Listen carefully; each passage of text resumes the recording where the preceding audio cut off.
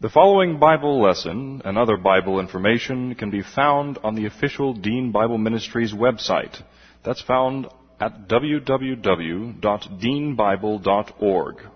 That's www.deanbible.org. Or write to Dean Bible Ministries Incorporated. That's at address 5868 Westheimer, Westheimer, number 461, Houston, Texas 77057. Dr. Dean is the pastor of West Houston Bible Church. And now, here's Dr. Dean with the Bible lesson. Trust in the Lord with all your heart and lean not on your own understanding. In all your ways acknowledge Him, and He will direct your paths. They that wait upon the Lord shall renew their strength. They shall mount up with wings as eagles. They shall run and not grow weary. They shall walk and not faint. Fear thou not, for I am with thee. Be not dismayed, for I am thy God. I will strengthen thee, yea, I will help thee. Yea, I will uphold thee with the right hand of my righteousness. Be anxious for nothing, but in everything by prayer and supplication with thanksgiving, let your requests be made known unto God. And the peace of God, which surpasses all comprehension, shall defend your hearts and minds in Christ Jesus. Thou wilt keep him in perfect peace, whose mind is stayed on thee, because he trusteth in thee. We always begin with a few moments of silent prayer to make sure that we have sound working in the booth. Joe's up there waving his arms frantically that something's wrong. So we always need to, Al's got it. See, they can't communicate with each other till we get that door cut in up there, so I have to route communication from one side to the other. You got it, Joe? Can't get what? The recorder to work? Okay, while they're trying to get the recorder to work. Al, you're going to have it recorded, though. You've got it on the computer? Okay. We'll start off. This is one of those Techno challenges. You know, I'm going to add that to the series of tests that the Lord provides, and we have people testing and system testing, and this week has been a week for technology testing. My printer, I have a procedure in the morning. Usually when I go up to get dressed, I print the notes. When I come down, they're ready to go. This morning, when I came back down, they'd printed a half a page and the computer glitched. So at 10 minutes till, I had to print all the notes, and that took a while, so that's why I was running late. On top of that, see, I'm just talking now to give them a few moments to get their act together. On top of that, when I went to this new Logos training this last week, they've upgraded the new Logos to a more advanced system called Libronics. Trouble is, about Friday afternoon, what I've discovered is that in my new laptop, which we had to upgrade because the other one crashed, it's built on the new XP technology, which is what Libronics takes advantage of. But the new fonts for Greek and Hebrew on the new Libronics aren't up to speed because they have to use what's called Unicode, which is a modern Greek and Hebrew font, because Microsoft hasn't gotten their act together to create ancient Greek, biblical Greek and Hebrew fonts. So it looks lousy. You can't read it. It's difficult for modern reader to read, so you're caught in that techno trap. The other problem is that the new XP technology won't read the old Greek and Hebrew fonts. So it's just one of those things you get caught in with the advances. You know, if it ain't broke, don't fix it. But the computer programmers all want to fix it to make things better, and what they do frequently is get you caught in this kind of a trap. So I'm ready to call up the people to take all my computers to the dump and just go back to the old pencil technology, which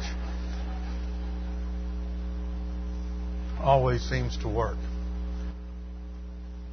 Well, at least Al's getting it recorded on the computer up there, so we'll go ahead and begin with prayer. A few moments of silent prayer to make sure we're in fellowship, if necessary, and then we'll open in prayer. Let's pray.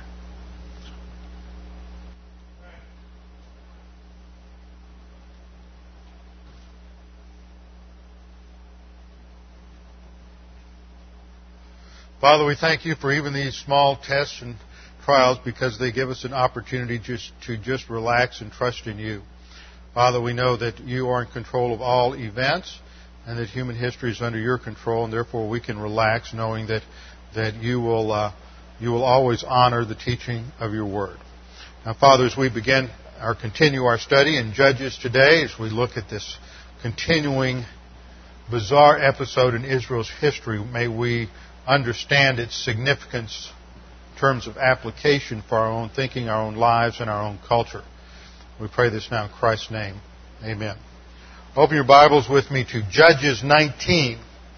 Judges 19, and I have to take a few moments to set the stage again. We have to understand the purpose of this writer. If we do not understand what this writer is trying to communicate, then when we come to these last chapters in Judges, it's very easy to just get lost and say, well, this is just really bizarre, but I don't understand it. I don't have any concept of what's going on here, so how can this have any application or meaning to my life?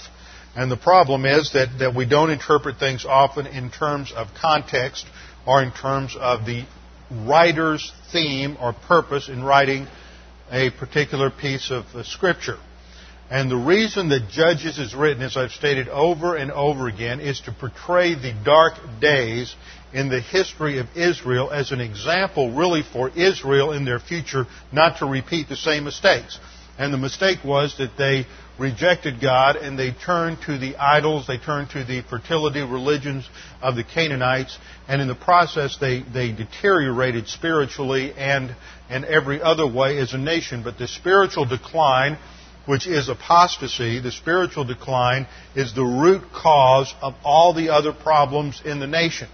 So that you can look at their economic problems, the military defeats, the military disasters, the social problems, the breakdown in all of the divine institutions from individual responsibility through their identification as a nation. You can look at the breakdown of all the divine institutions as merely the symptoms of the cause. And the cause is spiritual. It always begins with a spiritual malaise, a spiritual rejection of doctrine, and a substitution of something in the creation for the worship of God. And so the same thing is true for us today. We can look out on the scene of our national history, and we can see all of the social problems that we have, and there is such a vast array, and the problems seem to be so overwhelming and so complex, from problems in leadership, problems in the military, problems of ethics among leaders, problems of criminality in the nation as a whole, problems of poverty, race relations, whatever you want to look at, they are the result of one basic cause, and that is a rejection of doctrine in the nation. And so the only solution ultimately is going to be rejection of the positive volition and acceptance of doctrine. And apart from that, the only way that order can be restored is through some sort of human viewpoint, autonomous executive power. Ultimately, that is always what happens in history, is that as a nation declines and people allow their sin natures to run amok, the nation loses any sense of absolutes, then everybody does what's right in their own eyes, which is the theme of Judges. When everybody's doing their own thing, the result is fragmentation. The result of fragmentation is internal collapse and anarchy. The only way to restore any semblance of stability when there is anarchy is to have somebody who becomes roughly a dictator or absolute authority in the land. And so, apart from a return to doctrine as the center point of our national culture, national society, the only solution to this continuous deterioration we see is that there will be an ongoing loss of individual freedom as more and more power is accumulated to a central authority and a federal authority. And so that's exactly what we can expect. Now, what we see in Judges 18 through, or Judges 17 through 21 is two episodes. Two episodes at the end of this book, which are designed to illustrate what is going on among the people in Israel. 17 and 18, as we saw, focused on the apostasy that preceded this, and we saw that a Levite was the central focal point of that episode. And this particular Levite was a grandson of Moses and led the nation into idolatry. That is the cause of all of their problems, is their idolatry. Now, starting in 19, we see the results of that in terms of its impact morally upon the nation. Spiritual apostasy always precedes moral collapse. So it start off just by way of review, looking at chapter 19, is that we have this Levite who is living temporarily in the hill country of Ephraim, because Levites had no possession. There were 42 cities set aside to be homes for the Levites, but their primary responsibility was to travel throughout the land and to teach the Bible. Now, this particular Levite had a concubine. Now, that shows a breakdown of one divine institution, the divine institution of marriage. And this concubine, it's translated played the harlot, but as I said last week, the Hebrew word here has the idea of becoming angry with. So this concubine became angry with him, and she left him and went home to Papa. And in verse 3, after a 4-month period, he decided he'd let her cool down, so she must have really been angry. No telling what he did. And he finally goes after her in order to bring her back, and he takes a servant and a pair of donkeys and comes to her father's house, and he is going to, according to verse 3, he's to speak, it's translated the New American Standard, to speak tenderly to her, but the idiom in the Hebrew means that he is going to speak to her heart. He's going to reason with her. He's going to present a case for why she should come home. And he is welcomed very hospitably by her father. Now, this is the context of what we should notice in the next 5 or 6 verses down through verse 9, is the overwhelming hospitality of the father. Now, as we look at that, the writer makes a lot of points about the time. He goes on and on making temporal notations. It was the 3rd day, it was the 4th day, it's the 5th day, it was evening, it was running late. Finally, the man has to disengage from the overwhelming hospitality of the Father in order to leave. But the point the Holy Spirit is belaboring here is the hospitality of the Father, because that is going to stand in stark contrast to the inhospitality of the people of Gibeah. The Benjamites are inhospitable. In fact, they are downright antagonistic and deadly. And this is set in contrast to the Father to bring out the point that within the culture or society of Israel, as the nation of God in a vassal relationship to God based on the covenant of Moses, they are to treat one another in love. That was one of the mandates of the Mosaic covenant, was they were to love one another, to love the neighbor as themselves. And they're failing to do that. That's one of the points that the author is demonstrating here, is the complete breakdown of that principle in the Mosaic economy. Now, by application, we can see that even in the body of Christ, we are mandated to love one another as Christ loved the church. And that means that we should be hospitable, that we should look out for people, and when there are opportunities to take care of people, we should do that. That's a function of compassion. It's not necessarily human good, and there is nothing wrong with taking care of the needs of other people, whether they're a believer or unbeliever, whether we know them or not, whether they're deserving or undeserving. Too often in the realm of charity, we get the idea that, well, I'm not going to help so-and-so because they don't really deserve it.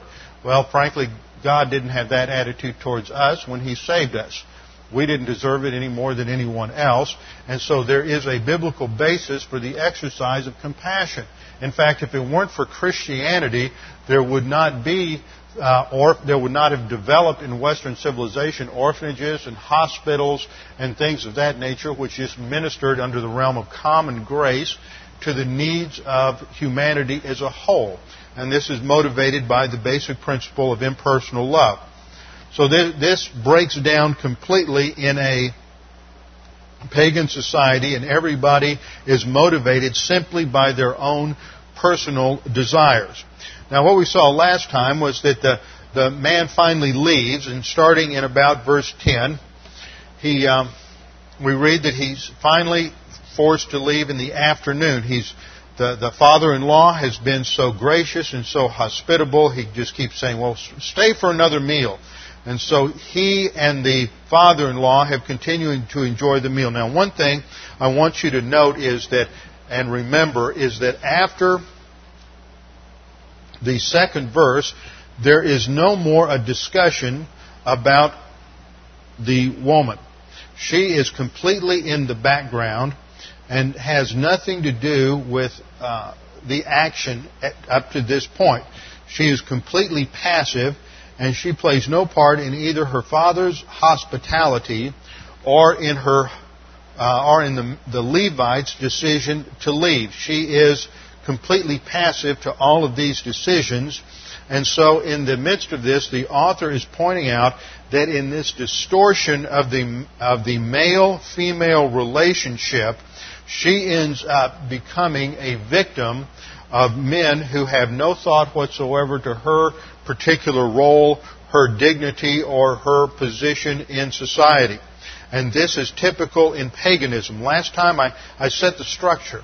We have to remember there's a difference between human viewpoint patriarchy and divine viewpoint patriarchy. And the reason I use that terminology is because this is what is often taught in college and university classrooms today, and you often hear news reports coming out of the liberal left and the feminist left, is that the problem with our society today is patriarchalism.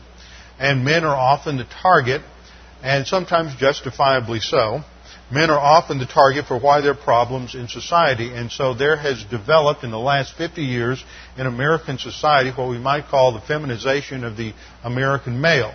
And so in psychiatry, in psychology, in leadership classes, everything that happens within the framework of human viewpoint, there is this antagonism to what is called, to male authority. But the reason for that is because male authority in Western civilization has been distorted by the sin nature and by human viewpoint, so that rather being the kind of authority that God outlines in Scripture, it's become a dictatorial, authoritative, tyrannical type of authority.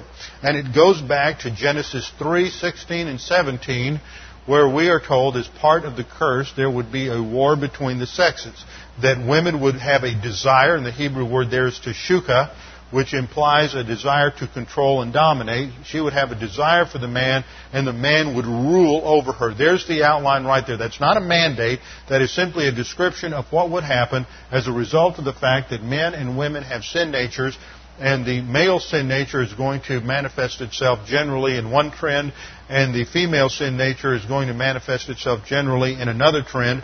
And when establishment principles break down, self-discipline breaks down, and spiritual principles are gone, then the sin nature is just free to reign, and so society is going to polarize. Men are going to dominate women, and in most cases that's what has happened in history. Rarely has the other happened, at least socially. Now, what happens individually in marriage is that women often henpeck the husband and dominate the husband and try to rule and manipulate him. And so he seeks refuge somewhere else in his job or career or work or some other woman or whatever it is in order to get away from being dominated. And that is the source and description of many problems that occur in marriage. And that's exactly the kind of thing that we are seeing here in this situation, is that in paganism, when there is no longer a biblical understanding of marriage, there's no longer a biblical understanding of the role of men and women, when no longer are there controls on the sin nature, then you see this internal fragmentation. And the result is that under paganism, women always end up being the victims and being abused. There is always an increase in sexual abuse. There is an increase in physical abuse. And there is an assault on women as a consequence of that. Now, somebody might answer and say, well, you can go back in history, even during the times in American history when the country was much more biblically based and establishment-oriented, and there was still abuse. Sure, there was abuse. There was still pagan thought then.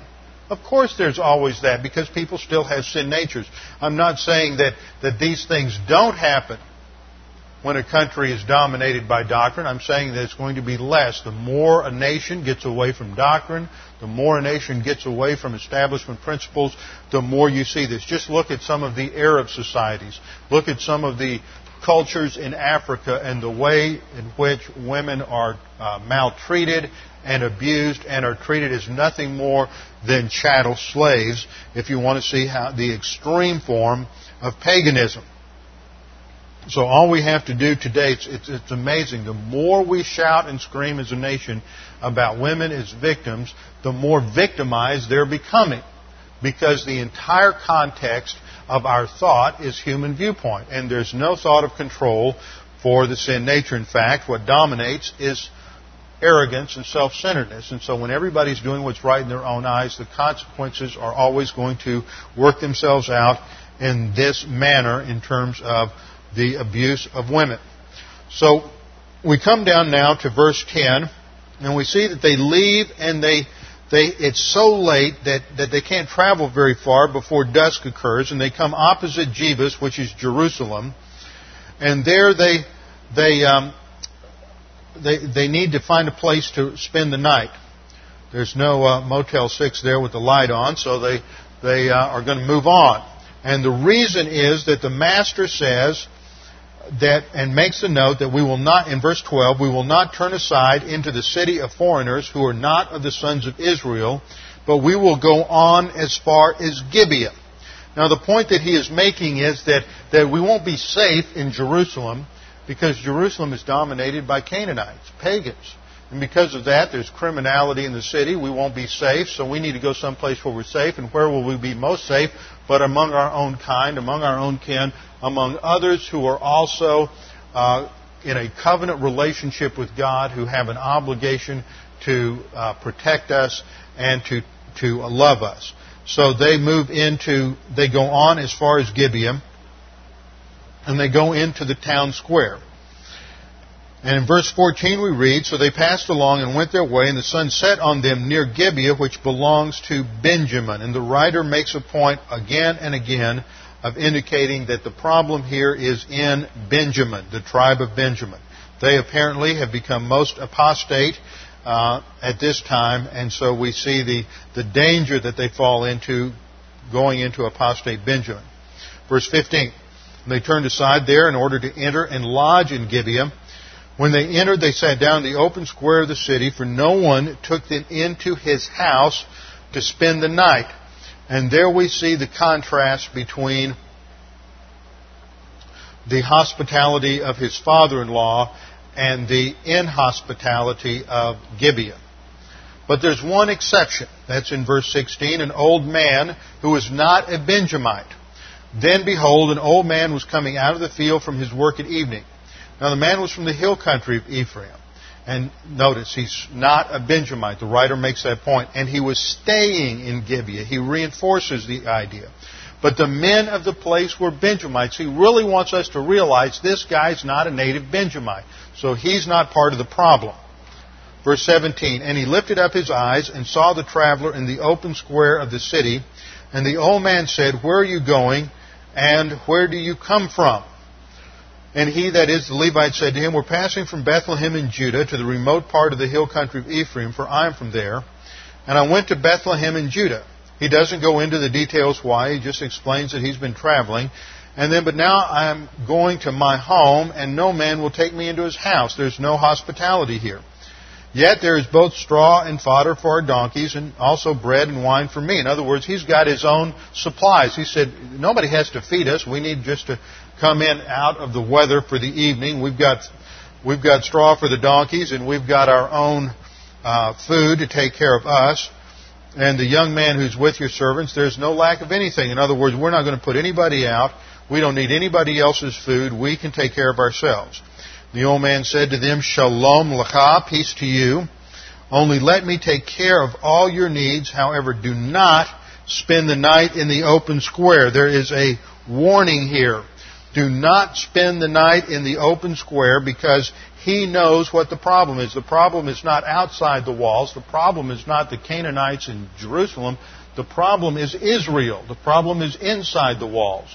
And what we're seeing here is the greatest problem for Israel is not the enemy outside, but the enemy on the inside. And the same is true for us in the spiritual life. The greatest enemy, if we put it into the context of the angelic conflict, the biggest threat isn't necessarily Satan or the demons, and that's what's often presented in modern discussions on spiritual warfare. In fact, when I was down in Ohio a couple of weeks ago, I was talking to somebody and they saw my book on spiritual warfare, and that was the first thing out of their mouth was, well, is this going to tell me how to conquer the demons in my life?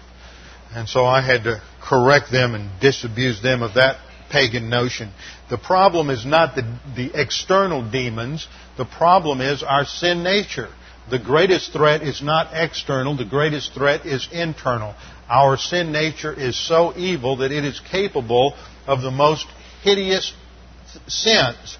And this is what we see in Judges. The writer of Judges is portraying this collapse and all that's going on in this episode as a product of the sin nature of Israel and the false religion. Now, the false religion is demonic. They have succumbed to the doctrines of demons. But the solution is not going out and engaging the demons in some sort of one-on-one combat. The issue is submission to the authority of God and applying the law and being positive to doctrine. So what we have here is a case where he's emphasizing the danger within Israel itself.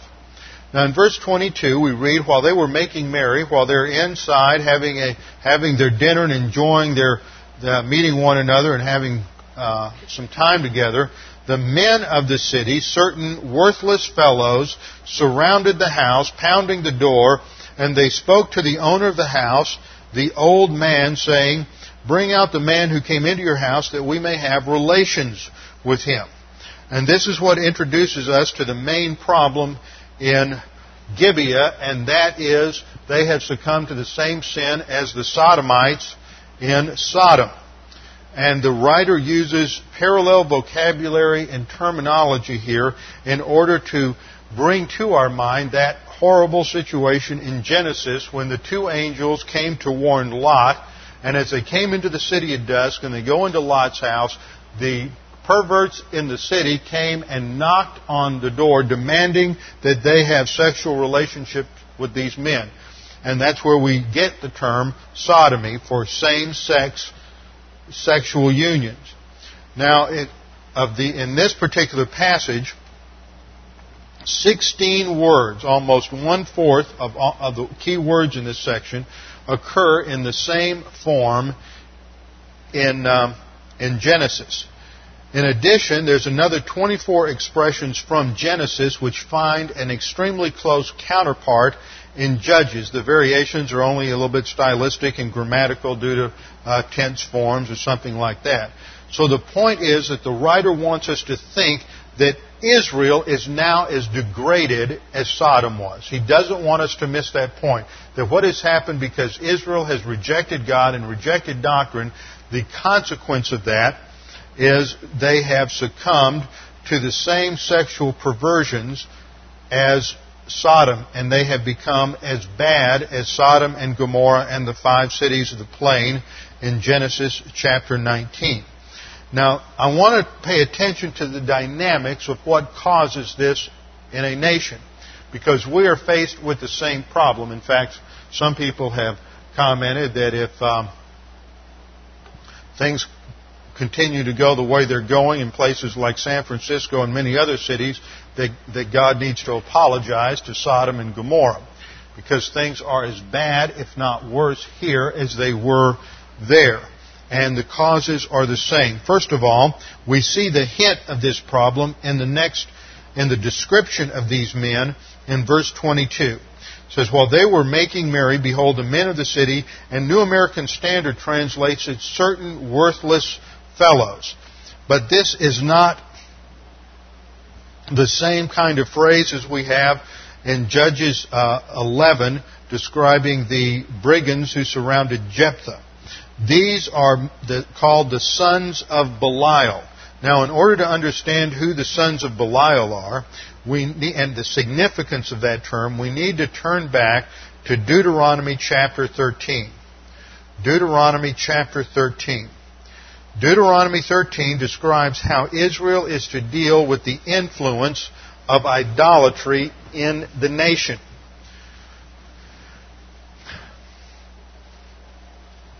And starting in verse 12, we see how they are to handle this. if you hear in one of your cities, which the Lord your God is giving you to live in, anyone saying that some worthless men," that's the phrase sons of Belial again, "some worthless men have gone out from among you and have seduced the inhabitants of their city, saying, 'Let us go and serve other gods whom you have not known.'" So this defines the core meaning of the sons of Belial as those who are seducing the nation to follow after other gods. The term Belial comes from a negative particle in the Hebrew, Bala, which means without, and Ya'al, which means profit or benefit. So it literally means without profit or benefit.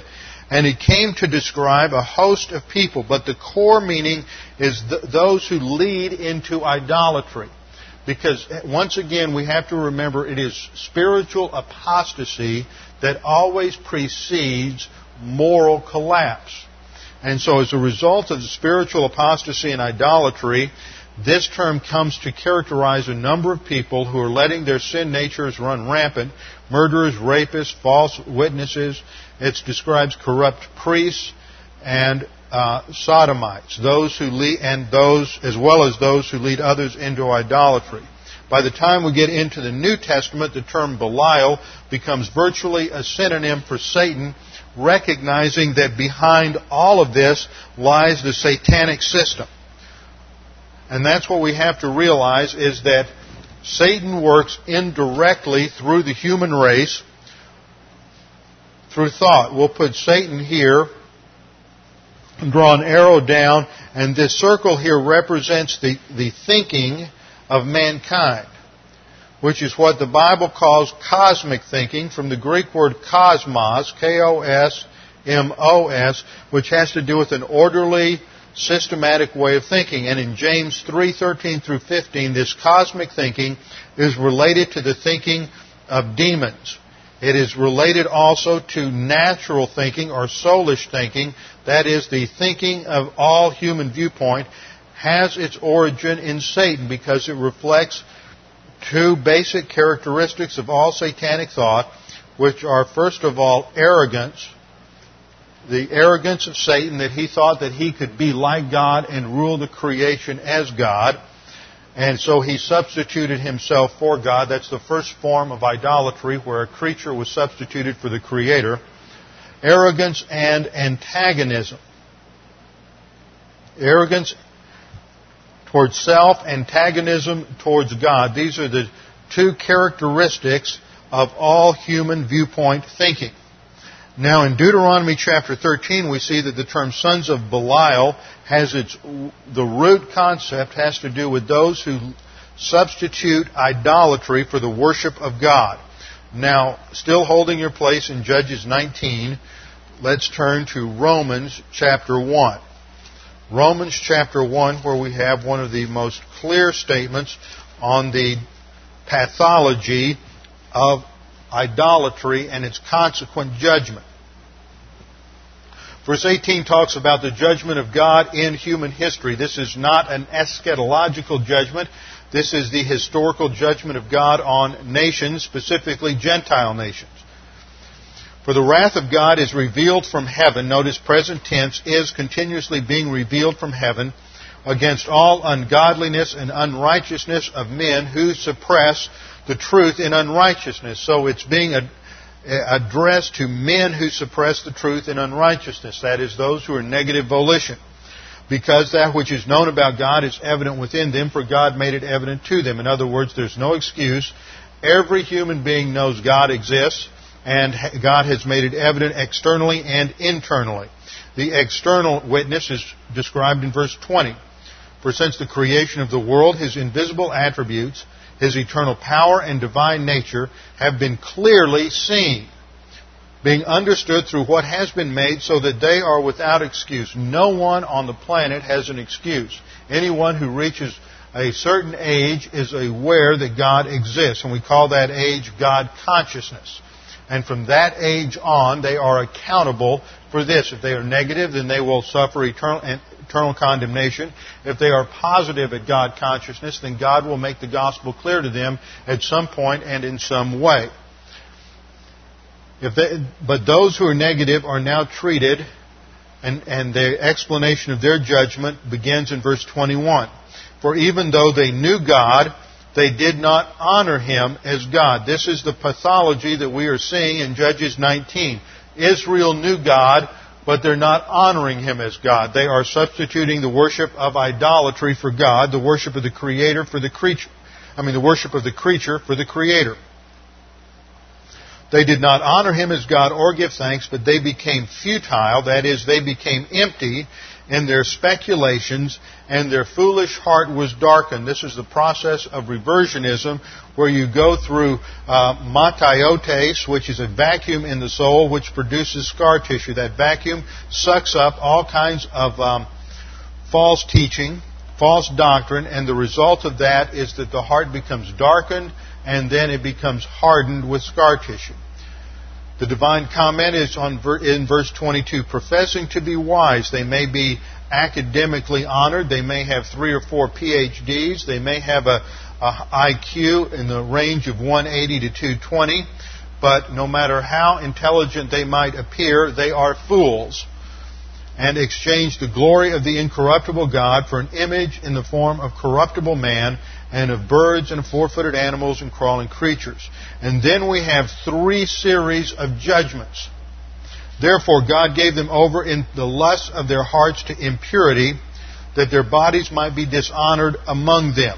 So the first series of judgments, the first in the series, has to do with God giving them over. God pulls out the stops. He pulls back there's a restrainer, a restraining influence God has on a positive culture.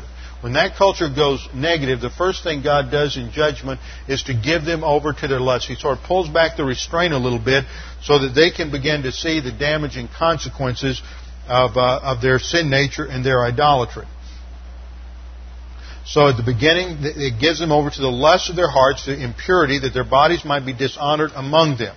So you would see an emphasis on sexual immorality and no longer paying attention to the fact that sex is designed by God to be restricted to marriage. Then in verse 26, for this reason God gave them over. This is the second stage of judgment. God gave them over to degrading passions, for their women exchanged the natural function for that which is unnatural. So it begins with lesbianism. And in the same way also the men abandoned the natural function of the woman and burned in their desire toward one another, men with men, committing indecent acts and receiving in their own persons the due penalty of their errors. So here we see a rise of sodomy and sexual perversion and same-sex union as being part of a divine judgment on a culture. And it's the result of negative volition. Notice, it's the result of exchanging the worship of the Creator for the worship of the creature.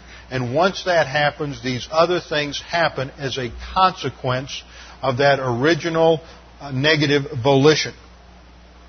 Now, in light of that, I want to cover 6 points on the doctrine of sodomy.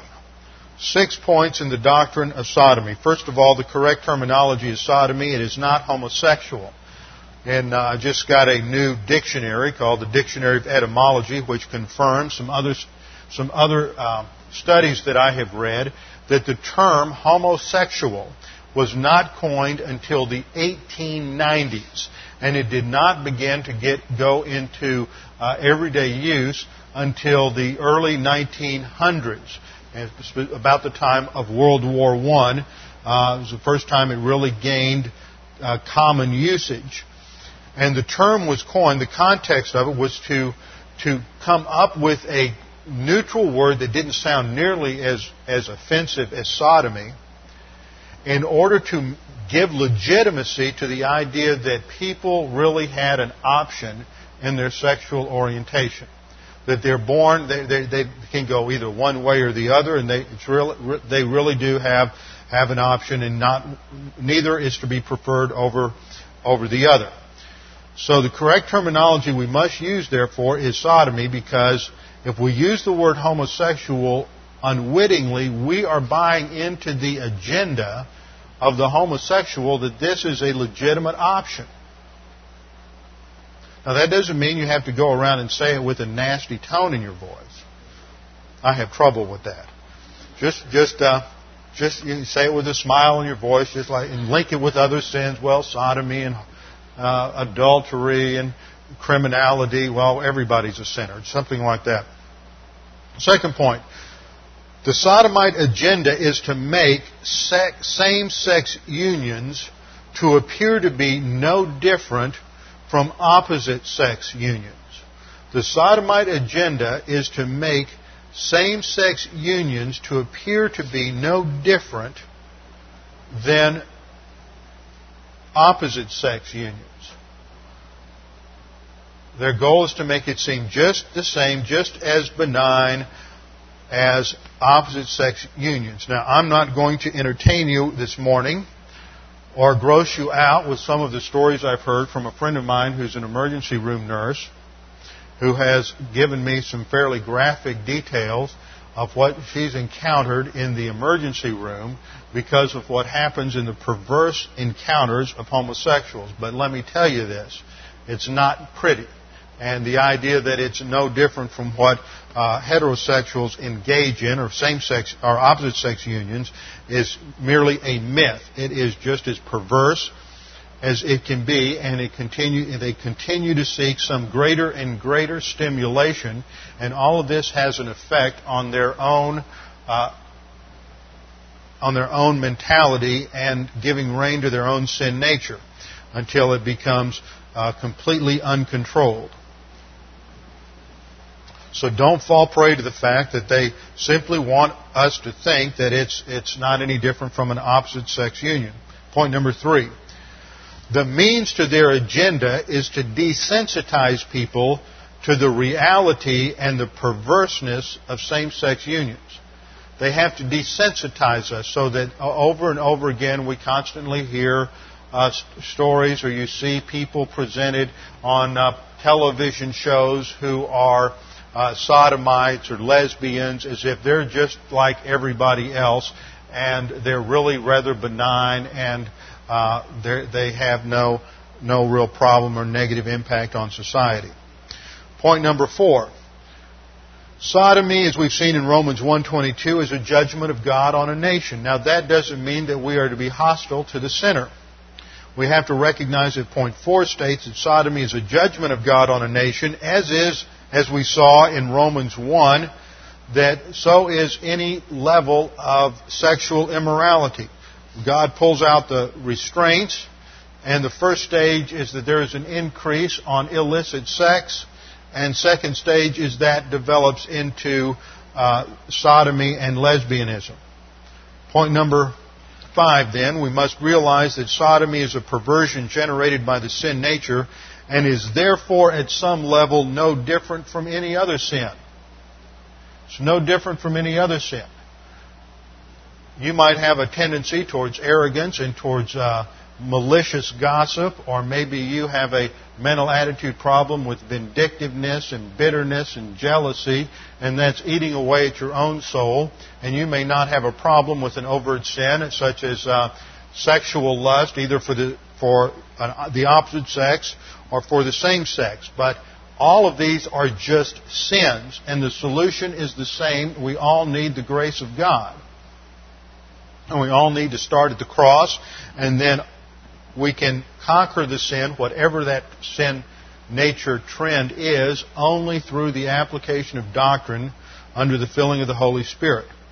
So that brings us to point 6, which is that there is a genetic tendency in each of us towards some particular sins. We inherit a sin nature, which is part of the body of sin. The sin nature is part of the genetic structure of the body. And so there are all sorts of tendencies that we inherit from our parents and from our grandparents. And your children manifest your sin nature, and sometimes it's downright scary when you look at your offspring to realize that they are manifesting your sin nature. But that happens. And so everybody has genetic tendencies towards one degree or another. Some have tendencies towards sexual lust towards the opposite sex, and others have a tendency towards sexual lust towards the same sex. But like any other sin, it can be conquered and controlled by Bible doctrine under the filling of the Holy Spirit. And one application in terms of a local church: no one who's a practicing adulterer, no one who's a practicing homosexual should be allowed to be in any kind of position where they are in either teaching Sunday school or whether they're a deacon or officer in the church or a pastor. Now, if somebody has a tendency towards being one way or the other, I can think of a number of pastors over the previous decades who have manifested that there's one of their weaknesses in their sin nature is towards sexual lust, towards members of the opposite sex, and because they have given rein to that, they have caused tremendous problems for themselves in the pastorate. The same thing is true for someone who might have a homosexual tendency or trend in the sin nature. And if they have that under control by God the Holy Spirit and applying doctrine, then there is not a problem with that person being ordained that I can see or functioning in the pastorate, because he's got his sin nature under control. But if he can't control it, then he needs to be out of the pastorate. There's no place for ordaining a practicing homosexual or somebody or a sodomite who makes that an issue in their life. Now back to Judges chapter 20. This is the problem that Judges 19, this is the problem that the Levite faces, is that these perverts, the sodomites in the town, have gathered together and they're banging on the door, and they want to sodomize the man all night long. They want to have a gang rape on the man. It is a horrible situation. And the man who is the host is offended because his honor is at stake as a host. So the owner of the house, in verse 23, went out to them and begins to argue with them not to do this thing and to plead with them. No, my fellows, he says, please do not act so wickedly. Since this man has come into my house, do not commit this act of folly. And he uses two words in describing this. The first word is zima, which is translated wickedly, which has to do with any kind of sexual sin, and murder is sometimes described as zima. And the second word is navala, and navala has to do with any act of foolishness, any act that is contrary to doctrine. And that is translated folly. In fact, it has to do with any kind of unwise act which is completely contrary to the Word of God and to doctrine. Usually includes some sort of immorality, but it also would encompass intellectual stupidity. So don't do this stupid act is literally what he is saying. But then he begins to bargain with his own daughter. Verse 24, this is the same kind of thing that occurred in Sodom with Lot, that the host was going to offer Lot's two daughters. But there was an angelic intervention at that point, and it wasn't carried out, but here it's carried out. It says, here's my virgin daughter and his concubine.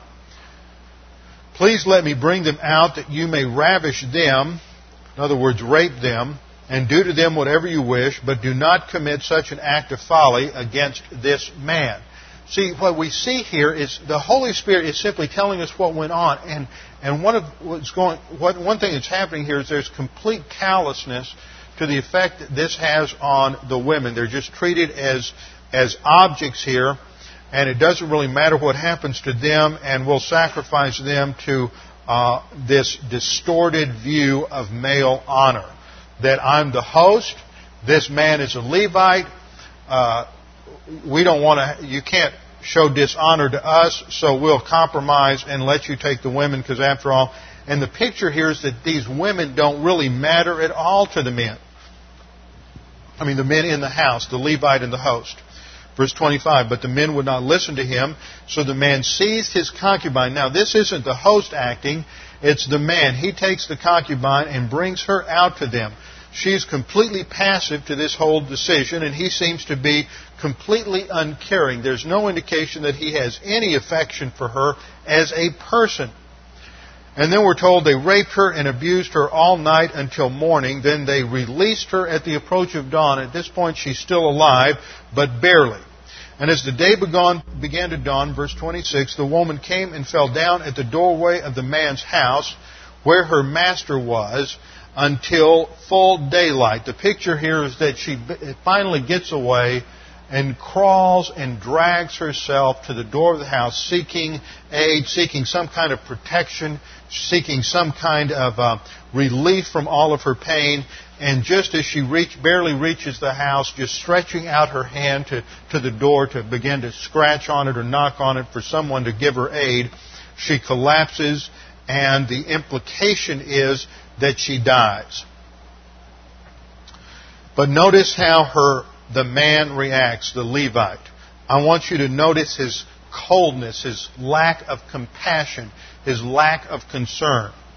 When her master arose in the morning and opened the doors of the house and went out to go on his way. Notice the writer wants us to pay attention again. He's going on his way. The theme of this whole time period is everyone's doing what's right in their own eyes. Everybody is self-absorbed, doing their own thing. It doesn't matter what anyone else is doing. And throughout this whole episode, the host are concerned about their own lives, their own agendas, and they're completely unconcerned about this poor woman. The master, the Levite, arose in the morning and opened the doors of his house and went out to go his way, and he stumbles over her lying there on the steps of the door. And behold, his concubine was lying at the doorway of the house with her hands on the threshold. What a pitiful sight. And he said to her, notice the depths of his compassion. He says, get up and let's go. He's completely unconcerned about what has happened to her overnight. But there was no answer. Then he placed her on the donkey, and the man arose and went to his home. There's no concern at all for her welfare. He is more concerned about how his honor has been challenged and how he has lost respect in this town than what has happened to her. What he does with her at this point, I want you to understand, is not out of a concern for what happened to her, but for what happened to him. When he entered his house, he took a knife, and he laid hold of his concubine and cut her into 12 pieces, limb by limb, and sent her, literally that's bone by bone, so he butchers her into 12 pieces, butchers her body, and then sent her throughout the territory of Israel. Now, the writer has not noticed, the writer hasn't told us that she's dead yet. Now, the implication is that possibly that he killed her. We don't know for sure. The text is strangely silent on this. Whether she died as a result of the gang rape or whether she died as a result of his butchering her, we don't know. And that is left hanging. So he cuts her up into 12 pieces. Now, to understand the significance of this, and this might be the first occasion of this in the history of Israel, but it seems to be a Canaanite practice, or typical ancient Near Eastern practice of a call to arms and a warning. I want you to turn with me to 1 Samuel chapter 11. 1 Samuel chapter 11.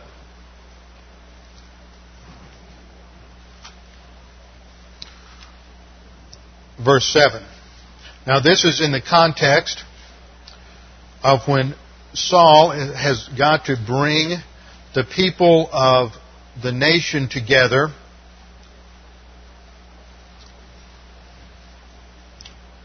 for war. And in order to call them to war, in verse 6, we read, then the Spirit of God came upon Saul. See, that's something we don't see.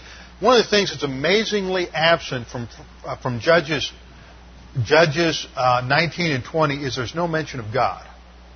He's not doing this because he's spiritually motivated. He's not doing this because the Spirit of God is moving him, like in this case with Saul. He's doing it out of his own reaction to the situation.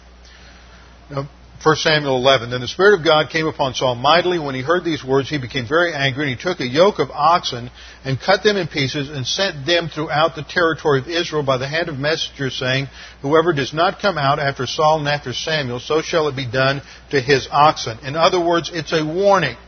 He's going to warn the nation that if you don't respond to this call to arms and go into battle with us, then this is what's going to happen to you. This is the ultimate result, is you're going to lose your cattle, you're going to lose your possessions, and you're going to be destroyed.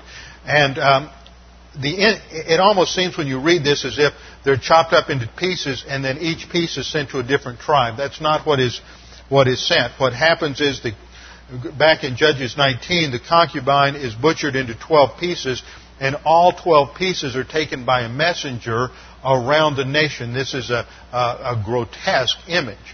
But they're taking these pieces around to demonstrate to all the tribes that there has been such a deterioration within the nation itself, such an increase in criminality and perversion, that if this isn't stopped now, this is what's going to happen to your women. This is what's going to happen to your daughters. This is what's going to happen to your wives. And so we have to stop this sin, this perversion, this criminality now. In verse 30 we read, and it came about that all who saw it said, nothing like this has ever happened or been seen from the day when the sons of Israel came up from the land of Egypt to this day. Consider it, take counsel, and speak up.